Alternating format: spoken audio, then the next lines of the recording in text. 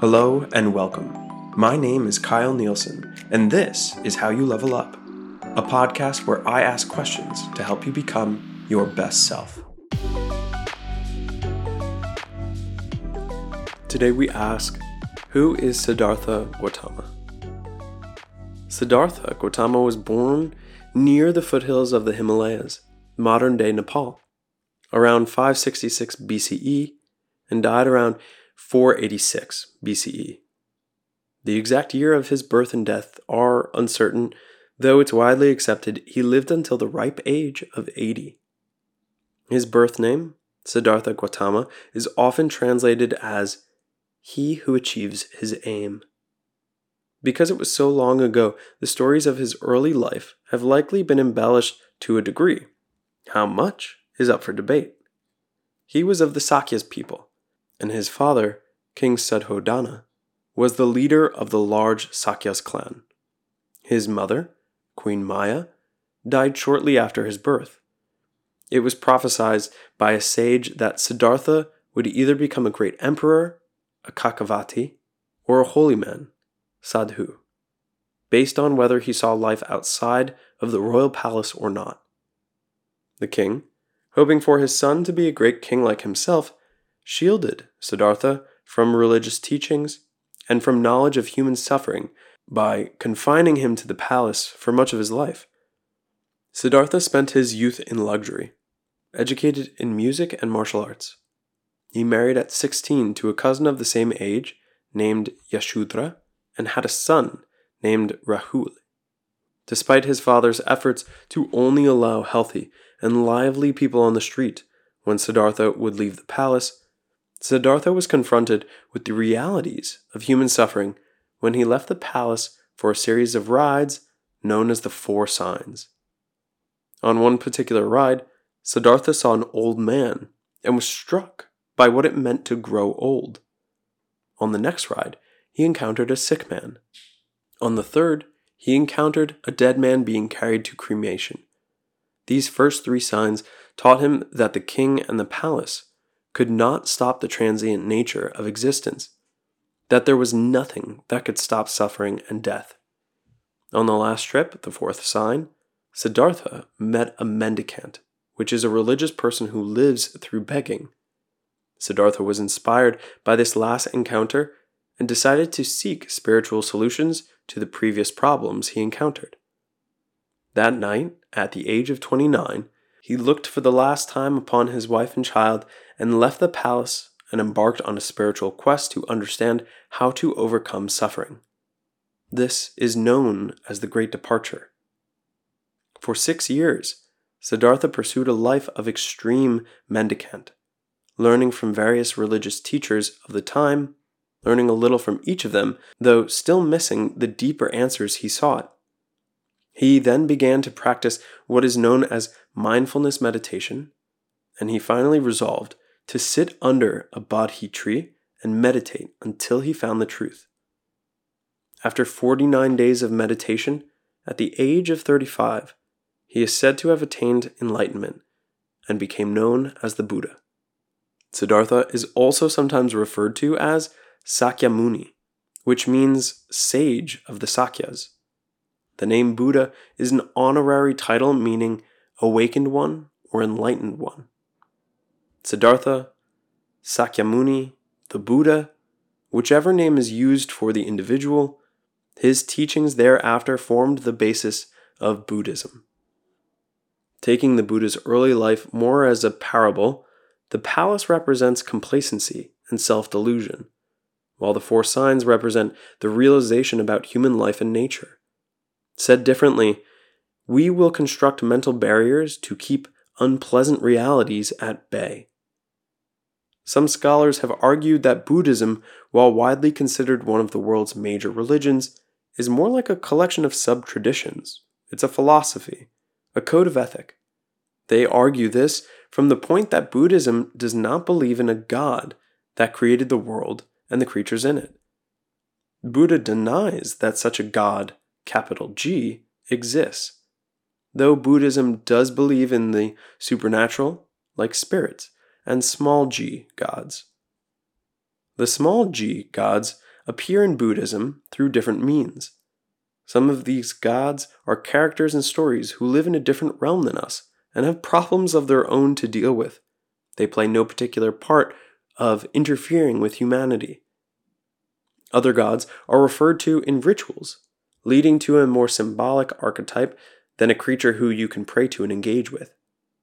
Westerners frequently attempt to superimpose the idea of Norse or Greek gods over the Buddhist gods, though they are not the same. Buddhism has been influencing human civilization for over 2,500 years, and it is practiced by millions of people worldwide, offering guidance on moral conduct, mindfulness, wisdom, and the alleviation of suffering. At the heart of Buddhism teachings, there are 4 noble truths, which serve as a framework for all of its philosophy. The first noble truth is the truth of suffering, dukkha. Life is fundamentally characterized by suffering, dissatisfaction, and discomfort. This suffering isn't merely physical pain, it also includes existential unease and dissatisfaction. This is by no means nihilism. It is just an acknowledgement of the reality we all face. The second noble truth is the truth of arising, samudaya. The cause of suffering, the first noble truth, is craving or desire, tanha. This craving is not only for physical pleasures, it is also for being something or non-being of something, which can lead to attachment and subsequent suffering. For this truth, the more we crave a thing, the more we desire an outcome, the more suffering we will endure. The third noble truth is the truth of cessation, nirodha. By eliminating this craving or desire, it's possible to end suffering.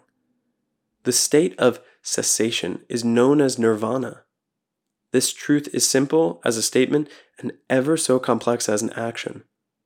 In order to practice this truth, pretend that you want something right now, something that you don't necessarily need and don't necessarily want. For example, pretend to want a particular type of pen, or a notebook that your friend or coworker has, a pair of shoes that someone you just saw walk past you.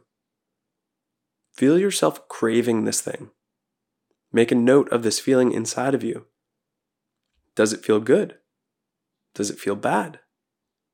Now tell yourself that you don't crave that thing, whatever that item was that you chose. Say to yourself, I don't want it, nor need it, nor desire it. I am whole without it. And when you do this, what do you feel now? If practiced authentically, the feeling of desire will fall away from you. It is a fascinating experience, and now imagine what it would be like to apply this practice to more complicated desires. The desire you have, which is the nice car, the nice house or apartment, the nice clothing you think you need, the status of a position, that surplus of money. The less that you crave things, the less suffering you will experience. The fourth and final noble truth is the truth of the path, the magga. The path that leads to the cessation of suffering is the Eightfold Path. The Eightfold Path is known as the middle way. It offers a balanced approach that avoids both indulgences in worldly desires and severe ascetic practices. An ascetic person is one who renounces material comforts and leads a life of severe self-discipline, especially as an act of religious devotion, like a hermit or a recluse. The Eightfold Path, the middle way, provides ethical and spiritual guidelines to develop wisdom, moral conduct, and mental discipline. The path is as follows: right view, right resolve, right speech, right action, right livelihood, right effort, right mindfulness, and right meditation. Right view could mean to accept the Buddha's teachings as fact. Right resolve could mean to make a commitment to develop. Right speech could mean to tell the truth and be thoughtful and sensitive. Right action could mean to abstain from wrongful behaviors, such as murder. Right livelihood could mean not engaging with things that cause harm to others. Right effort could mean gaining ownership and management over thoughts to cultivate a positive mind state. Right mindfulness could mean to cultivate constant awareness. And right meditation could mean to develop mental serenity through various teachings. This eightfold path and these elements aren't sequential stages. They are interconnected principles that should be pursued simultaneously. The first two, right view and resolve, are about wisdom. The next three, right speech, action, and livelihood, are about morality. And the last three, right effort, mindfulness, and meditation, are about meditation and concentration. We're going to return to Buddhism in a future episode to unpack more about this unique philosophy. And for today, perhaps tomorrow, consider these four noble truths. Consider the Eightfold Path.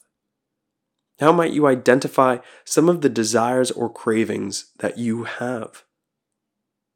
What would the Eightfold Path mean to you if practiced? What might change in your life as a result of it?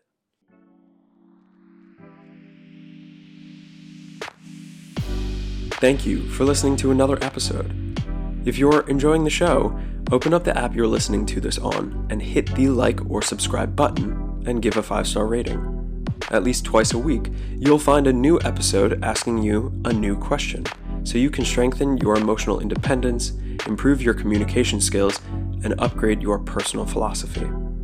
So if there's a question you'd like me to dive into next, send it to any of these social media accounts connected in the show notes here. This is all about how you level up.